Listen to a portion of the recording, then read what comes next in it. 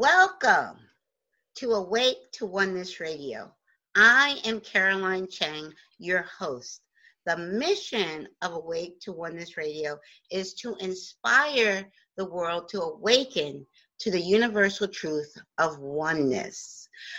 Science is now teaching us that all life is interconnected and interdependent.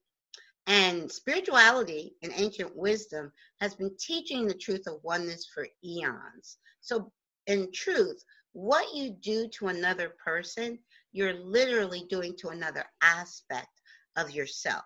And when mankind awakens to the universal truth of oneness, there will be peace on earth. Today's show topic is Permission to Mourn with Tom Zuba. Thank you, Tom, so much for being my guest on Awake to Oneness Radio. And I was just going to say, the wonderful thing is I met you in person a few weeks ago at the Helping Parents Heal conference. That is where we met, and I have got a signed, autographed copy of Tom's wonderful book, Permission to Mourn. I am so grateful to have this opportunity to speak with you. I love the theme, the intention, the mission of your show. I am right next to you. Yes, yes, yes.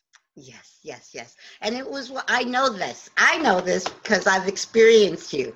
I got to experience your keynote on that Saturday evening and got to ride along with you to a wonderful party, and we got to really chit chat and so I'm like, we're right here. We're right here. So that is why I'm so excited and so thankful that you're here with us. But now I know I've gotten to know you, but I want my audience to get to know Tom Zuba. Please share.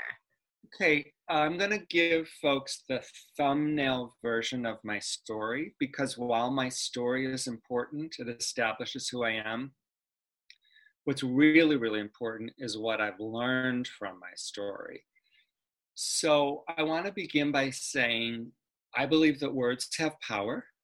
Yes. And with intention, I open my book with these words: I am an ordinary person. I'm just like you. So whatever people see in me, the only reason that they're able to see that is because they possess it as well. I want to make that really, really clear. So I've had a really fascinating life. I am living with the death of my little brother, Daniel Patrick.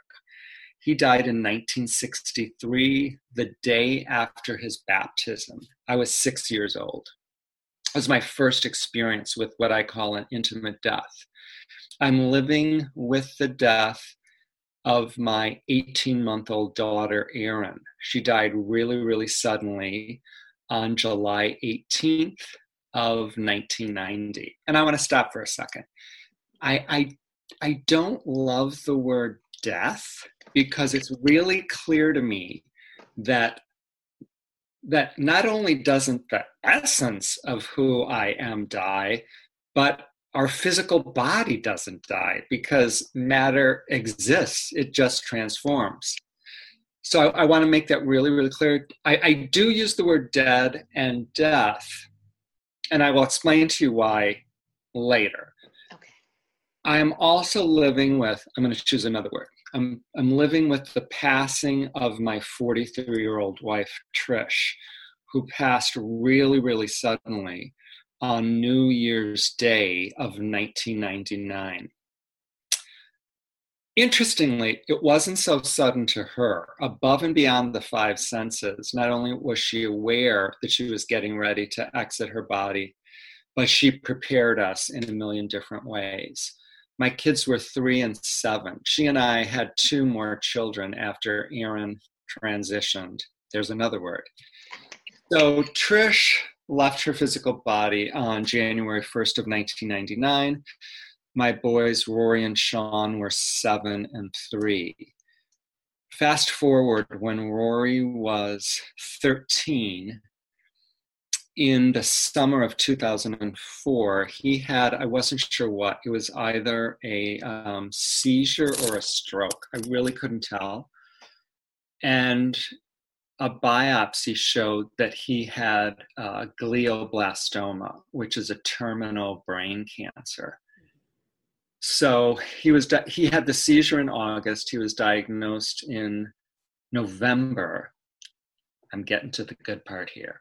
Okay. And on February 22nd of 2005, it was really clear to me that he finished everything he came to the planet to do. He dropped his physical body and he returned home. He went home to source, to God, to the all of the all of the all. So I haven't had a tragic life. I've had an amazing life. I've had a fascinating life. In a way, it's been an unbelievable life. And I'm grateful. I'm really, really grateful. My son, Sean, is 23. He just graduated from college the day before Mother's Day. Interestingly, his major is special ed. My major was special ed. He lives with me. He hugs me. He kisses me. That's who I am. That's my story. To me, what's more interesting is who I've become, what I've learned, what I teach, who I am now, who I continue to be as I expand on this planet. Yes. Oh, it's so wonderful. I'm so thankful you said what you said about, first of all, you opened with words have power.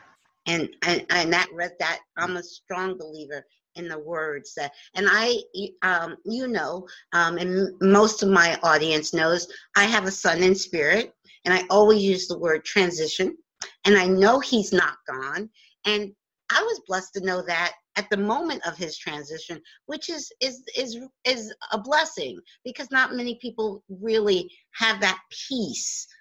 In your case, you didn't get to have that peace of mind at the moment each of your loved ones transitioned, and I was blessed to have that because I witnessed a miracle before. But that I say that I want to start with the words have power, because when you and I met, which was really interesting, we were sitting next to each other at the table, and you had mentioned to me, "Oh, you'd like to be a guest on my show," and I jokingly said to you, "You have to be nice to me." I was joking, but then I didn't know who you were. And then I looked down as I was walking away from the table. I looked down at your book, and it's a mission to, and I'm like, okay, the word that jumped out to me was mourn. Like, mourn. Nah. And the same thing happened. I had to share this with Elizabeth recently, that when I first learned of helping parents helping parents heal 3 years ago, from one of my very first guests, Anne Pierre, who wrote the book Stephen Lives. And she first told me about helping parents heal. Now, I didn't get involved with Helping Parents Heal 3 years ago because of their tagline, which was bereaved parents. I'm like, nah. I'm not a bereaved parent, and I didn't mourn. I mean, I miss my son's physical presence, of course, but I didn't mourn his transition. So I'm so glad. But so my experience, I saw your book cover, and I'm like, that word mourn doesn't resonate. That was my first thought. Then I listened to your keynote the next night. I was like, oh, he's got it. So I got to get the book. Let me explain something to you. Yes. I know exactly why I came to the planet. I mean, I'm really, really fortunate. I am grateful. I'm grateful that I did not have the experience that you had. I'm grateful that you had the experience, because It's important that people know that what you experienced is possible. That's important. But I'm really clear. The reason that I chose to experience my 2 children and my wife's transition the way that I did is so that I could become a teacher for the masses. Because in 2018, the majority of people, based on my experience, do not experience what you've experienced. It's like we haven't expanded to that point yet. So my gift to the world is, yeah, I've been there. I've considered suicide. I have been at the bottom of the deep, dark, hopeless pit. Crawled my way out, not once, not twice, but 3 times. As a result of that, I'm able to teach what I teach. And as you and I have discussed, we're in alignment, we're in agreement. We just got to it from different paths. Yes. And in truth, I actually have both sides of the story. So because even though I have one son, I was told before he 2.5 years almost exactly, that he was going to transition, and he didn't. I experienced a miracle.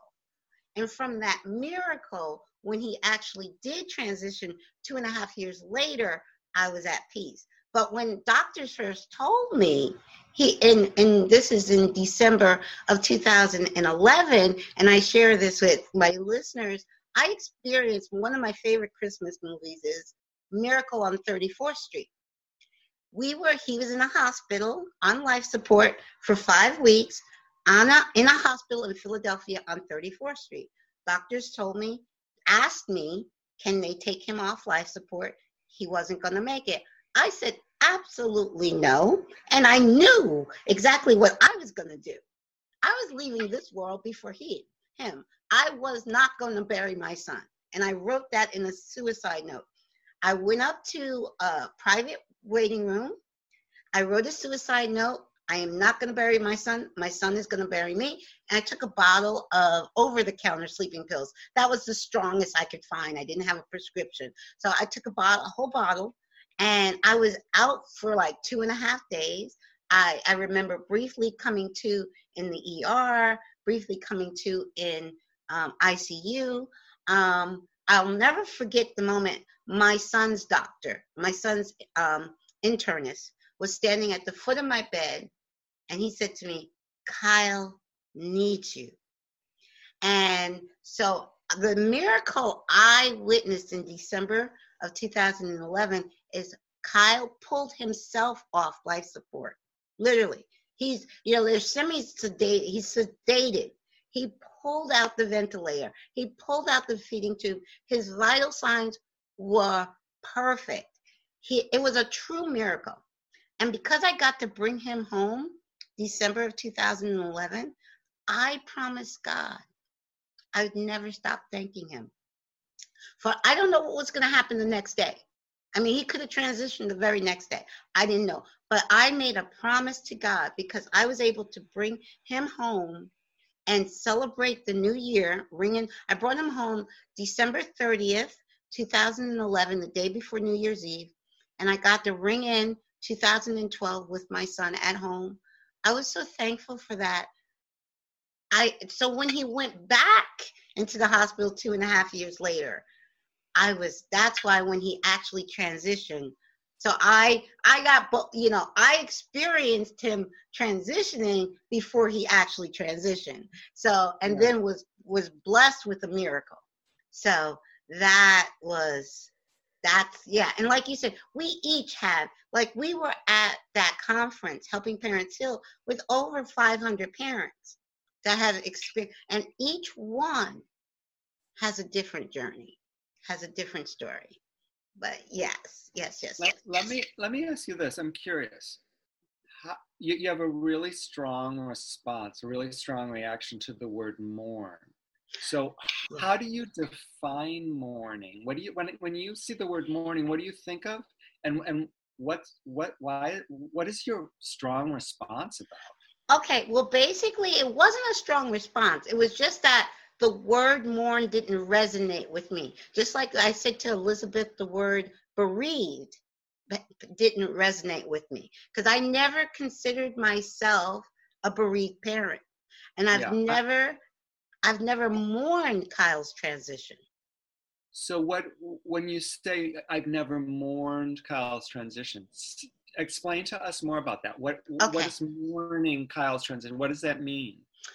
Okay, I guess that because at the moment of Kyle's transition, I knew number one, he wasn't gone.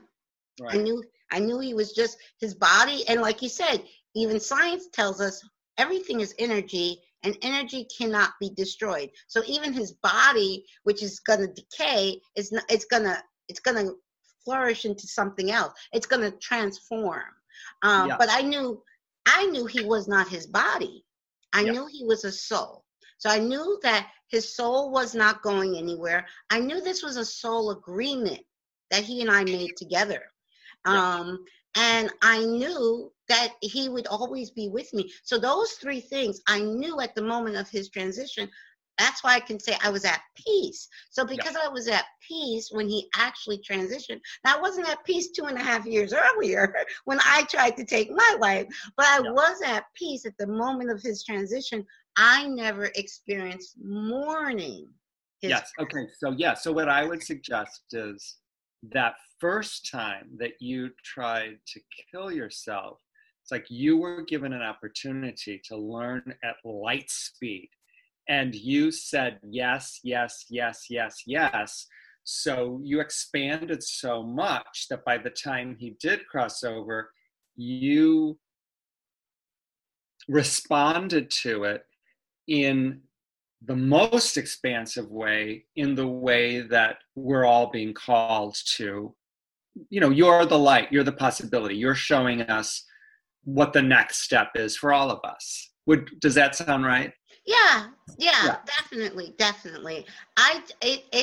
I mean, to this second, I cannot ever forget the miracle, because I mean, it was a medical miracle, it was a physical miracle, and I whispered, because they had me after my suicide attempt. They had me on 24-hour suicide watch.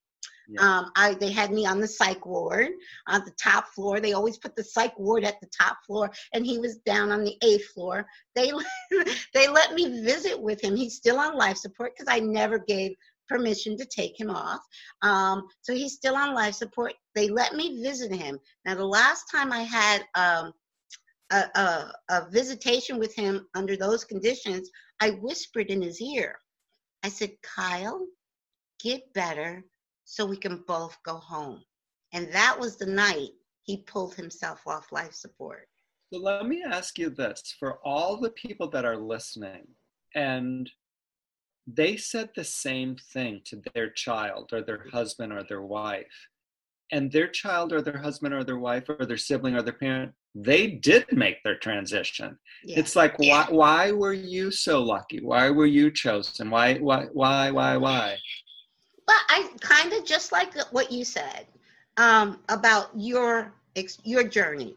You know that was your purpose, to bring to the world the gifts that you're bringing. And 6 months after Kyle's transition is when I got the inspiration to launch this show. And it was to me, my mission, I knew my mission was to inspire, because all I can do is inspire the world to awaken to who we truly are, who we truly are. So I believe my journey had to go that way so I can bring that message. I think it's really, really important that we both underscore to the listeners, it's not that life loved you more or that life loved Kyle more. You know, there's nothing special about you. There's nothing special about Kyle. It's that it's a mystery in a way. And, you know, yes, this is your soul agreement. Life loves all of us. And some people, you know, have your experience and some people have my experience. It's neither good nor bad. It's neither right nor wrong. It is what it is, as we were saying. And it's about, this is how much we're loved. Exactly. I agree with you 1,000%. And I say it's not, from my perspective, there is no good or bad or right or wrong. There's no wrong way to mourn. There's nothing wrong with the word mourn. It's just every word has vibration. And there even words that have, and even the vibration is higher or lower, but it's not, higher or lower vibration is not better or worse. Yes. Everything, everything is equal. It's all equal. Right. And for folks that will read my book, I define mourning as identifying what's occurring inside of us. And rather than stuffing it and repressing it and pretending and numbing it, that we get it up and we get it out. We get it up and we get it out. So the way that I use the word mourning, mourning is the path to healing. Mourning is actually glorious. It's action. Mourning is actually vibrating at a really, really healing level. It's all about perspective and understanding and intention. That's so true. Intention. Very true. Very true. I, as we were talking about before we started recording, the isness of it. You're saying you're in Florida and I'm in Pennsylvania, and I'm in Florida right now, but I live outside of Chicago. I live in Rockford. Right. But where you are right now, in this now moment where I am right now, it's raining and drizzly and cold in both places. And we're on the East Coast, but on opposite, I'm Northeast Coast, you're Southeast Coast. So, but we're talking about the isness. So and I always say from my perspective, because it is from each person's divine perspective, because we're all divine lights. And from my perspective, it's all neutral. It's how we perceive it. We label things bad and we label things good. So the transition of a young person, we label bad. But from the soul perspective, they went right on time, right on schedule. That was their soul's plan. In every choice, in every moment, the choice is either peace or pain. The choice is love or fear. And we are loved so much, we get to make the choice. I've been given free will, so I can peace, pain, love, fear. And the beauty of my life is I have suffered so much, I don't want to suffer anymore. I'm going to choose peace. I'm going to choose love. Exactly. I truly believe we all have that unique journey to go through. So wherever, and this is another thing I say a lot on my show, wherever a person is, wherever they are in the grieving, mourning, if they can't get out of bed, wherever they are is perfect. They're in the perfect place for them. Yes. And what I've learned is pain is not to be avoided. Pain is a gift. Pain is the door that we can actually enter to get to peace, because we experience pain in the present moment. We don't experience it in the past. We don't experience it in the future. We experience it here and now. And here and now is the point of power. So pain grabs my attention, and I can go, I'm really, really feeling pain. Thank you. I am going to move in a different direction. I'm going to shift a little bit, and I'm going to choose peace. I'm going to choose love. I'm going to walk through the door of pain to choose peace and to choose love. That's the blessing of pain. That is so true, is what you just said, because from the soul's perspective, we planned these challenges. We planned them before we came into this incarnation, and our biggest challenges are our greatest blessings. And I know from the human perspective, people are saying, okay, we're both crazy. People that are not understand, that are not looking from the soul perspective. They're saying, from a human perspective, who would choose to have your child go before you? Who would choose? But we did. We chose it. And those are our greatest blessings, because they open that door. They're the greatest thing, the greatest blessing to push us through that door to remember who we truly are. Yeah, I want to stop us for a second, because we both agree that words have power. Yeah. And we tell ourselves stories about everything. And many of our stories are rooted in subconscious beliefs. And all of our painful and all of our peaceful beliefs, all of our, quote, good, all of our bad, all of our positive, negative, all of our beliefs need to be questioned, need to be observed. And one of the things that you said was, who would choose to have your child go? And I would say, is that true? Did our children go? Right. They're not gone. This is true. No.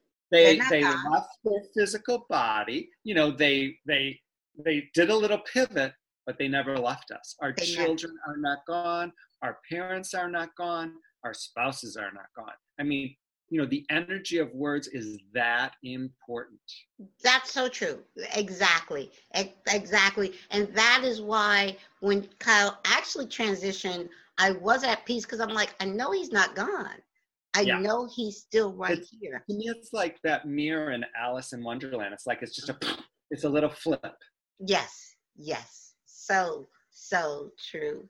Now, actually, our loved ones, my experience, our loved ones, they're more available, they're more accessible to us now than they ever were when they were in their physical bodies. And they are so much more powerful as well. Yes. Though, my experience is, my two children and my wife, they're on either side of me, in front of me, in back of me, above me, and below me. And we're this force, we're this team where, it's this continuous union of us working together. I happen to be here on this planet Earth in my physical body, so, we work together. That is so, so true. Well, Kyle has said he's very proud of me doing the show. He says he's the co-host. So he has said that. And so true. Kyle was 29 when he transitioned. And from the time Kyle was 18 to the time he was about 27, he lived with friends. He didn't live with me. And I got a call on Mother's Day. I got a call on my birthday. He only lived 45 minutes away. I saw Kyle maybe once or twice a year when he was in the physical, living with his friends, having, living his life. He's like, Mom's okay, I'll call her, But like you said, now that he's in spirit, he's with me, he's here right now. He's here with me whenever I think of him, which is every day, all day, he's with me all the time. So he is definitely, and I can hear the things he'll say to me when I have a thought. I know exactly what his response, I hear his response in my head, okay. And I'm like, and I always have to tell him, stop laughing at me, Stop laughing at your mama. So one of the things I talk about in the book is the truth that the relationship continues. And it can be as fluid, if not more so, than it was when they were here in their physical bodies. It is ever expanding. It is the back and forth.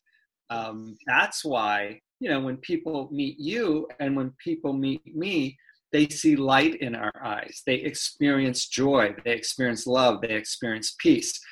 I'm very aware of the fact that when people meet me, they're also meeting my daughter Erin, my wife Trish, and my son Rory. They get to have a taste of all of us. Yes, this is so true. And it goes back to the oneness. The oneness of, it's like we're not just saying that. No, we really, really mean that.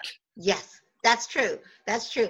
And the joy, because there's so many parents, especially being now, I'm involved with helping Parents Heal. I'm the affiliate leader here in the Poconos. I went to the first conference. I met so many parents, and so many parents will say to me, I want to get where you are, because they can see the joy. And I'm like, first of all, where you are is already perfect. Now is always perfect. And where you are is exactly where you're supposed to be. But it's in every now moment. I love what you said, because I say it all the time. Now is your point of power. Now. So one of my Probably my most important teacher is the author Gary Zukav, who wrote the book The Seat of the Soul. Okay. Gary wrote the foreword of my book, and that's a direct quote from The Seat of the Soul. The point of power is the present moment. The present moment is the point of power. But you know what you were saying, Caroline, it's also true of men whose wives have died, women whose husbands have died, Parents. Yeah, well, but parents are supposed to go, but still, yeah. Well, there's no such thing as supposed to. This is true. This is true. One of the lies that we've been told and that we inhale, it's not true. Parents should not have to bury their children. It's so unnatural for a parent to bury their child. I mean, up until the turn of the last century, 50% of children under the age of 13 died. It's very, very natural.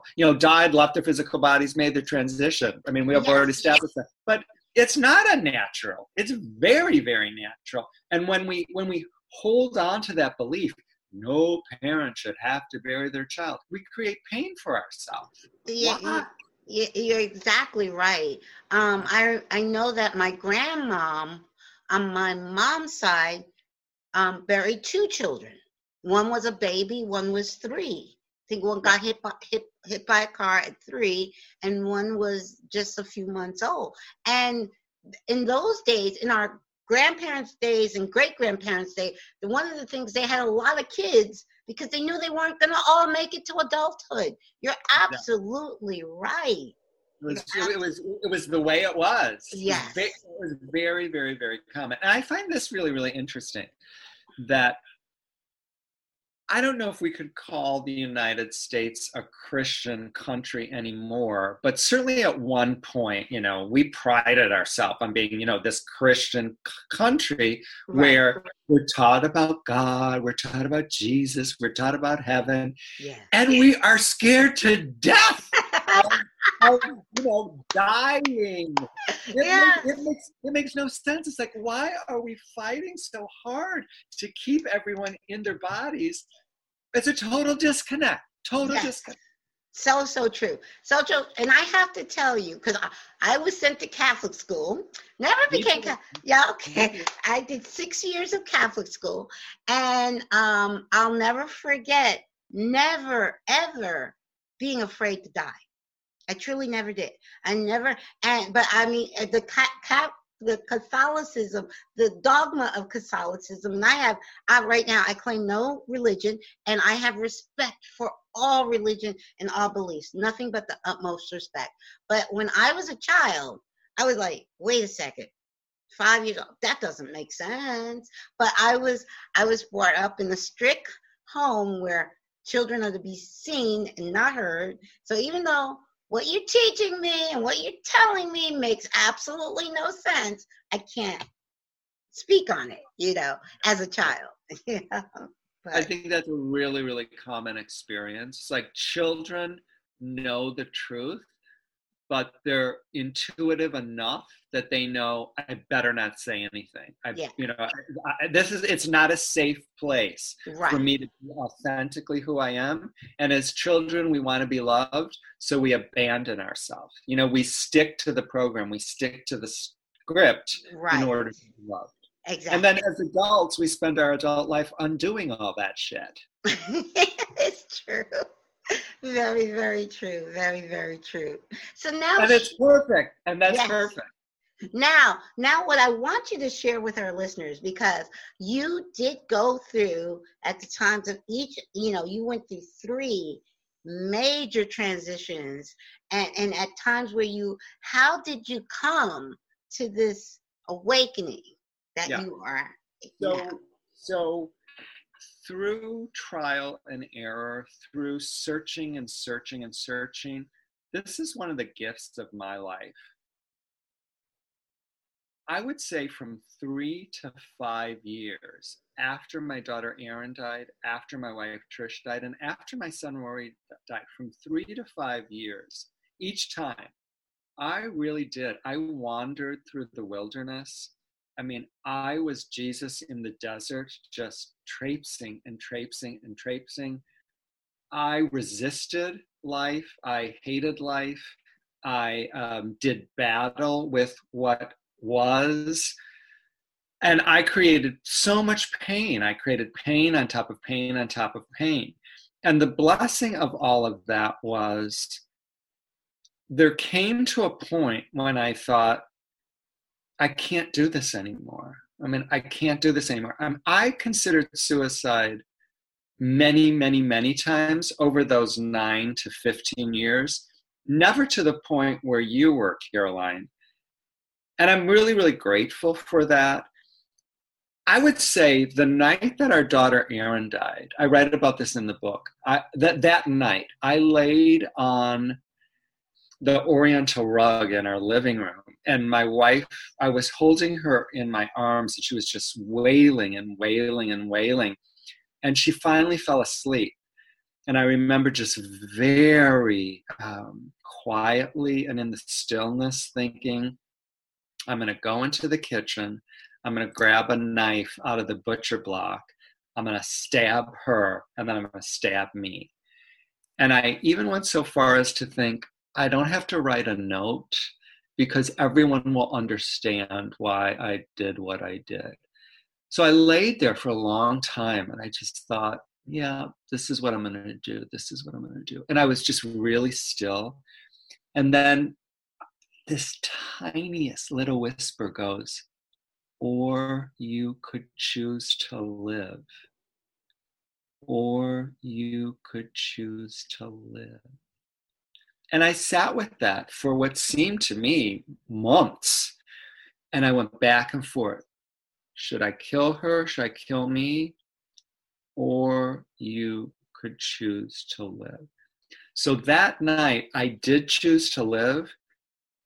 And that was a decision. I didn't make that just decision once. I made that decision, I'm sure, hundreds and hundreds of times. After our daughter died, after our wife died, after my son died. So I really did dance with, do I stay here or do I go? And because the pain was so great, I was clear. I wanted to remove myself from what was unbearable pain.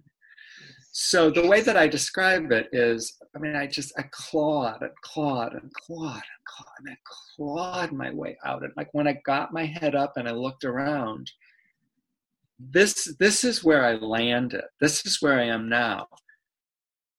For me, I think that the most important question that I've ever answered, and I work with thousands of people. I coach people one-on-one. I have online programs. I do retreats. I give keynote. I mean, I'm fortunate. I work with so many people. The key pivotal question is, and I'm going to use the word God, but I promise you, the force doesn't care what we call it. God, the force, your higher power, the universe, doesn't matter. I'm going to call it God, in parentheses. Not the God that hates gay people, and not the God that hates, women that choose abortion. Not that one.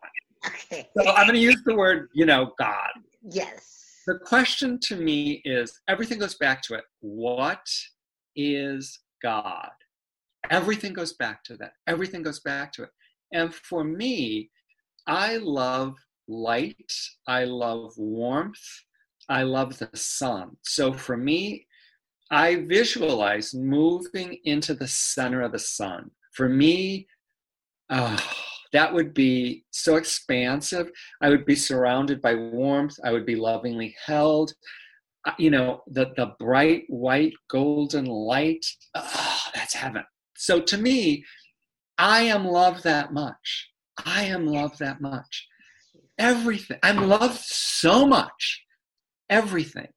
Every breath I take, every raindrop that falls on my head, every person that I encounter, every person that cuts me off in traffic, every wrong phone number, every traffic ticket, everything happens for me. Not to me, for me. And I completely agree with you. I'm not a victim. I am a conscious or a subconscious co-creator of my experience. And once I got that, it's like, I am so grateful to be alive. What else can I create? What else can I create? What else can I create? I'm so clear. I'm 61 years old. I'm just beginning. I know I have at least 30 or 40 or 50 more years on this planet because I have so much work to do. And I'm so grateful. I'm so excited about what I can create because this is the intention for my life. This is the intention. I've been holding this since 2006. My intention is to transform the way we do grief worldwide, to transform it. I want to teach a new way to do grief, which creates a new way to do life. That's what I'm here for. Wow. Isn't that exciting? That is wonderful. That is so amazing. Because everything you just said, I resonate so much with. Now, I want to share with you, because God, Buddha, whatever, Allah, whatever name, he answers to it all. But or she, or it, or they. For me, my term for God is all that is. Yeah, that's beautiful. And just like what you said, I know God is in the leaf, in the tree, in the grass. God is there is nothing outside of God. Nothing. Yes, including the cancer. Exactly. That was in my genius son's brain. That is God. Yes. There is nothing outside of God. And I know that, like you said, the person that cuts me off in traffic, the lady there that cussed at me, because I like to use the word cuss. The lady that cussed at me because she thought I was too slow online, all of that is God. All of it. And to remind myself in every now moment. And I have to remind myself because I'm still here in the physical. So I have to remind myself, okay, that was God. That was God. That was God. Yes. And it's so clear to me that we came to the planet to learn, or to remember, to learn and remember that we literally are love. We literally are light. That which I described as God, that's who we are. That's what we are. And I want to become that to you. You want to become that to me. So everything that happens to me is an opportunity for me to expand a little bit more, expand a little bit more, expand a little bit more. Yes. And owning it. That's a big part of it. When we wake up, and I say wake up because we chose to go to sleep. When we wake up to who we are, which is God in the sense that I love Rumi's quote, you are not a drop in the ocean. You are the ocean in a drop. So all that God is in you. And that is so revolutionary and so threatening and frightening to a lot of people. Yes. It doesn't have to be. It doesn't.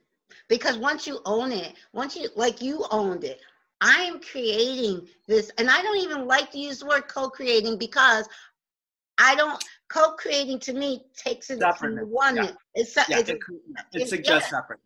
Yes, I am creating my life experience. And the beautiful thing about that is we're each all creating our own life experience, meaning my life experience that I'm creating doesn't really even, and it sounds crazy because everything is interconnected and interdependent. We are all God creating our own life experience, which only affects us in the sense on that human level. I know, and I get it up here, and how to put it in words, I'm still working on it because it's multidimensional, and it's like the version. There are many different versions of you, and the version I'm interacting with right now is the version I'm creating. Absolutely. And Yes, everything.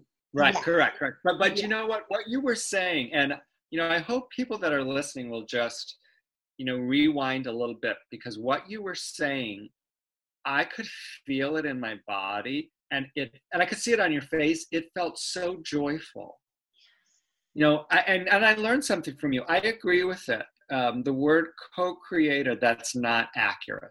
It's not accurate. And I'll be honest with you, I still have this fear of the Christians.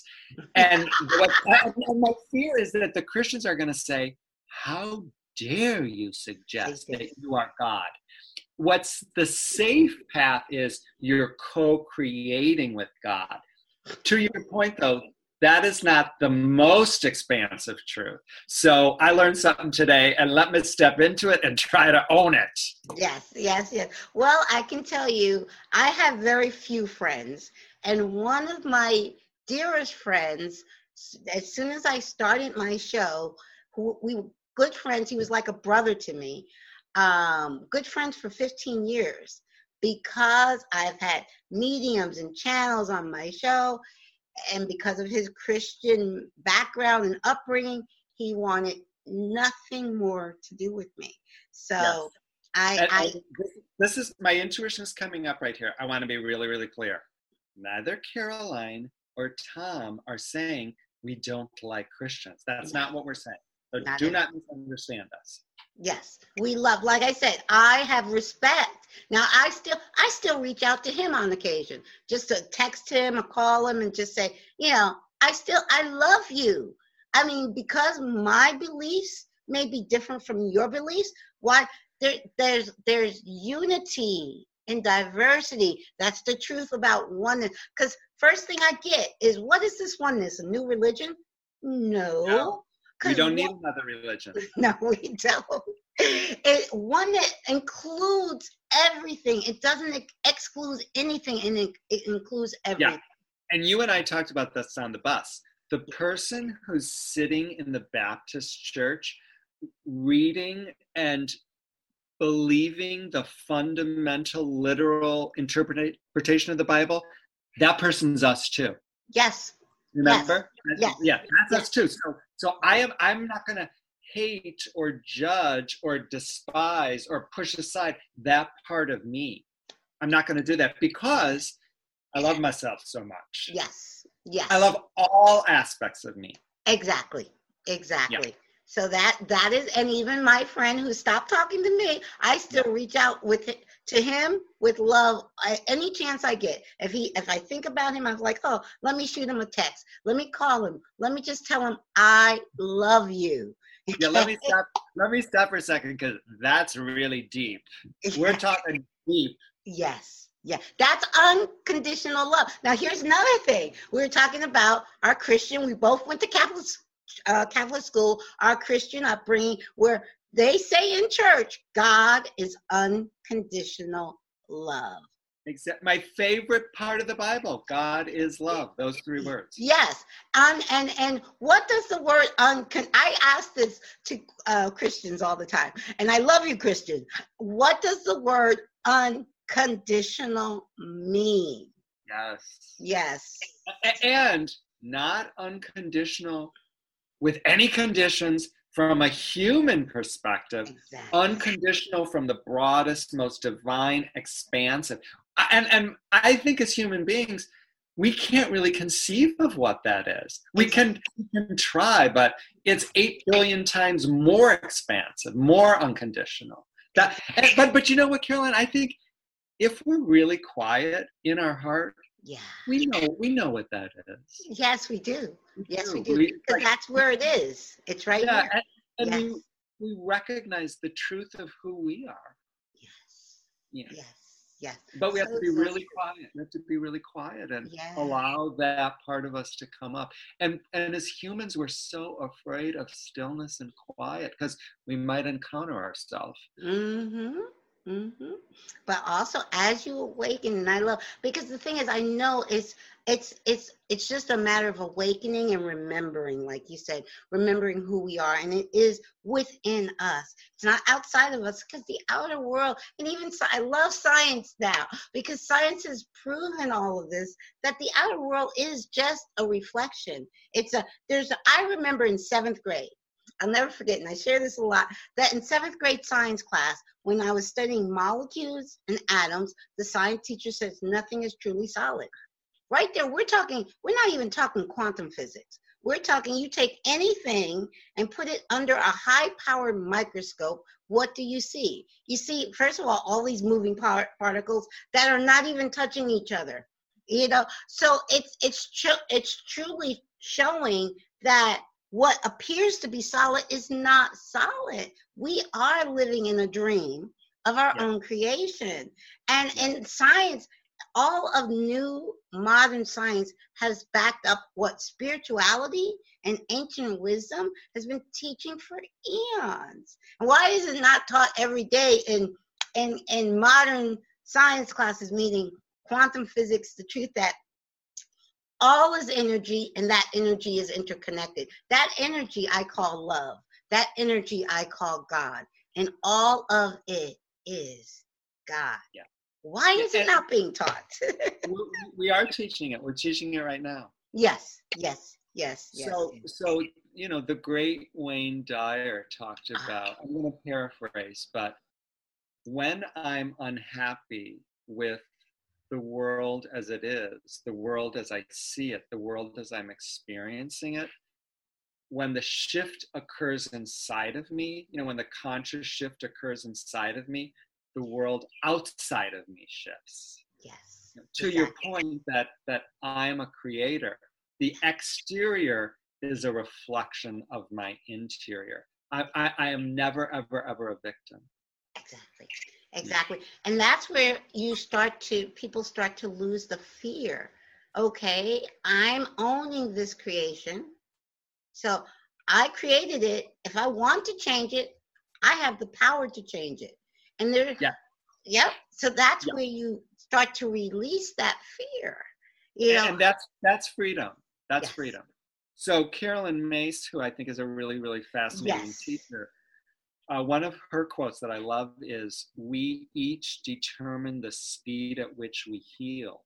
Yes. So to our point, once I integrate what Wayne Dyer is teaching, I don't have to wait a week. I don't have to wait a month. I will determine the speed at which the transformation occurs inside of me, and then everything switches. Everything. I can switch it. We are that powerful. We're that powerful. Yes. Yes. And what's important is, when I awaken to the truth that my exterior is really, really painful, that's a really good thing. It's like I should get down on my hands and knees and say, I'm glad that I'm aware, because as we were saying before, I'm aware in this moment.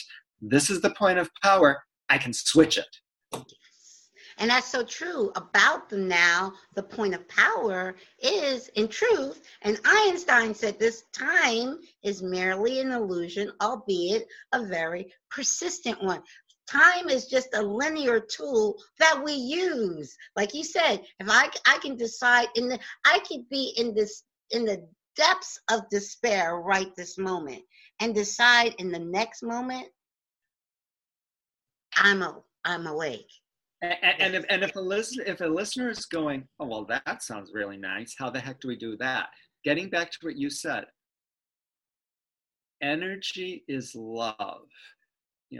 Zukov says love heals all, and love is all there is. So when I'm in the moment and I realize that my life is a mess, quote, mess, my life is really, really painful, if I take a deep breath and I choose love instead of fear, and I choose peace, and if I just say, I choose love. In this moment, I choose love, I choose peace. If I say that and I breathe that in, and I literally become that, then I've arrived. Yes. So it's the title of one of Marianne Williamson's book. The invitation is continually to return to love. Return to love. Return to love. It sounds so simple. Return to love. That's the gift of pain. That's the gift of chaos, the gift of confusion. It wakes us up. It catches our attention. Yes. Return to love. So true. And then in every now moment, because the now is all there is, in every now moment, you have that choice. Yes. You have that absolutely. choice. Yes. So when I return to love, I become radiant. I become radiant. And this is a segue. The title of my next book is called Becoming Radiant. And it's going to be available on July 24th, which is the day my amazing son, Rory Brennan Zuba, came to the planet in 1991. Okay. So that's how I'm honoring and celebrating his arrival this time. July 24th, my next book, Becoming Radiant, A New Way to Do Life. Let me ask you, does that title resonate with you? Yes, it does. And I bought your book. I had it right. I love it. I said, now like I said, I know that words, it's not that I didn't think anything negative in the sense, because there is no right and wrong and there is no negative. It's just that I sometimes like, does that, I just ask the question internally. And then, like I said, it all happened exactly the way it was supposed to happen. I questioned the title in the sense, did it resonate with me? And then the very next night, I heard your keynote. I was like, of course it resonates with me. So it was just a question to the universe. And then I'm like, oh, yes. And you know what? So I'm really aware of the fact, and I'm really grateful that I'm not stationary. I'm not static. I'm continuing to expand. And this title it's actually a reflection of who I was and where I was in 2014. That's when I wrote the book. Yes, exactly. Yeah. And where I am, actually, where I am in 2018 is Becoming Radiant. This book is coming out July 24th, but it's like I've already got my eye on the next one. Yes, I understand. It is, and like I said, and I always even it's just, I always question, I'm at that point where I'm questioning, but also knowing, even in the question, there is no right and there is no wrong. There is no good. There is no bad. It's not this or that. It's this and that, because I want to stay grounded in the oneness. And in truth, God, what we call God, loves the dark, the yin. You remember the yin and yang symbol? The black and the white is equal. And God loves the white just as much as he loves the black, and skin color too. Not only equal, but necessary. Yes. Yes. Valuable, purposeful. What I say, to people that I work with is, in that which we call the darkness, that deep, dark pit, that is particularly where we'll find our version of God. And most certainly, that's where our loved ones are residing. And if and when we find ourselves in that space, allow yourself to be held. Allow yourself to be held by that which you consider the divine, and certainly be held by your beloveds. Right. And rest. Rest. Yes. It is so true. I've also heard that the farther you go into the dark is like the same amount, like everything is balanced and equal. Totally. So the farther you go into the dark, you'll be flung into the light just as far, with the balance, because it's all equal. This is it's so true. This is one of the gifts of my experiences. Having been in what I would call the deepest, darkest, most hopeless, seemingly bottomless pit of despair, when I did not think I would be happy again. I certainly never thought I would be joyful again.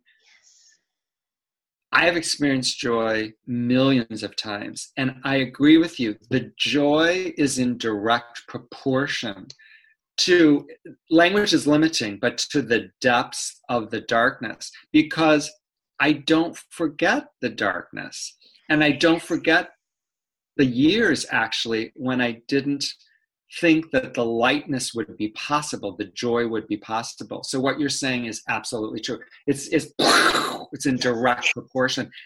That's wonderful. And that's really important to remember. Yes, so true. Because that oneness is balanced. It's always, we call it karma, and the thing is, we think of karma as a negative thing. Karma is just balance, and there's ways. See, we as human think it has to be an eye for an eye. Karma is not an eye for an eye. That if you say, because we create our own reality, so if we say it must be an eye for an eye, then yeah, it will be, because we are saying that. But in just here's an example. For karmic, if we go to the other side and we killed somebody in a lifetime, and we go to the other side and we say, oh, that was not, I need, now I have to be killed to balance that out. Nah, not necessarily. You can save a life to balance that out. You know, there's all kinds of ways on a higher vibrate to bring balance to that situation. So it doesn't have to be an eye for an eye type. Only if you, the creator, says it has to be an eye for an eye. Yes. Yeah. I've talked with so many people when we talk about reincarnation that say, I don't want to come back. You know, I don't want to come back. I hate being here. I hate being back here. And I assure them, no one or nothing is going to force you to come back. Right. It's exactly what you're saying. It's all rooted in love. It's rooted in love. It will be your choice. Exactly. And the thing is, we want it so much. That's the other thing. When we wanted so much to come, to be here. And now we're here, we're like, oh God, where are we here? But we want it. We're like, I want to go, I want to go, I want to go. We were like in the ethers saying, I want to come. And we chose to forget who we are, to come to awaken for, and we each have a unique piece of the puzzle. We each have, there's a unique reason why you are here. There's a unique reason why I'm here. We each are divine, equal, unique pieces of the whole. And the only way the whole comes together if we all bring our puzzle piece to the table. It's like you have this humongous jigsaw puzzle, and we each all have a piece. So if we don't bring our piece to the table, it's incomplete. That puzzle is not complete. Have you experienced that as you continue to awaken, that your memories actually of the agreements, of the reasons that you came, that they do get clearer, and they do get clearer? Yes and no. I say yes and no because I'm always analyzing my life, and I'm always looking at every situation and saying, okay, and seeing the purpose for it. But why? So I see the purpose in what happened here in the physical, why it happened, and the good that's coming from it. But why I initially made that agreement, I don't remember. But I know, you know what I'm saying? So I say, so I'm looking at the situations and the outcomes and what's happening here in the physical. And then because I know everything that happens now, I know everything that happens in my life happens for my highest good. So when something happens now that, that was unexpected. But I know it happened for my highest good. I look at it, and then in a short time, I see the good in it. Yeah. But to go back to why so that's why I say yes and no, because on the physical plane, yes, I can see the good in everything that has happened in my life and is happening in my life. But why in spirit did I make those agreements? Why in spirit did I chose that way to go about it? I don't have that part of the puzzle. Got you. That's interesting because that's interesting you asked me that, because this has happened a few weeks ago. Something very unexpected happened. And I shared with you on our bus trip that I'm working on my first book. And I've been working on that off and on for the past year. I started Mother's Day of 2017. I was inspired. My son told me in spirit that, Mom, you have a book in you. And at that time, when he said that, it was on his birthday of 2016. And I said, I'm not ready yet. Okay. Then I was inspired on Mother's Day of 2017 to start the book. And I started, and I've been off and on writing the book for the past year. But 2 weeks ago, Spirit said, no, put that book on the shelf. Don't, just shelve it for now, because there's another book that needs to come first. And that happened 2 weeks ago from a situation. I'm like, why did this happen? And that was the download, because the book you're working on now is your second book, not your first book. Yeah. Okay, so the reason I came to Florida was to go to my niece Sarah's graduation, which is tonight. Okay. So I have to get going because I've totally lost track of time. Well, yes. This has been so amazing. Thank you so much. Yes, speaking to you, I always lose track of time because I love having these conversations. So how about if we do this? After the second book comes out and I send you a copy of it and you read it, we can chat about that. Yes, I would love to do that. That would be amazing. Okay. Thank you so much, Tom. Oh, please, before you go, you must share with our listeners how they can find you, how they can check out all the wonderful stuff you're doing. This is the easiest way. My name is Tom Zuba, Zuba. Just go to my website. It's tomzuba.com. My book is called Permission to Mourn. It's available on Amazon. Yeah. Wake up, wake up, wake up, wake up. Get up, get up, get up, get up. Wake up, wake up, wake up, wake up. Get up, get up, get up, get up. Thank you. Yes. Thank you so much, Tom. This has been amazing. Thank you so much. Love you so much. And we will see each other soon. Okay. Take care. Okay. Love you. Bye-bye.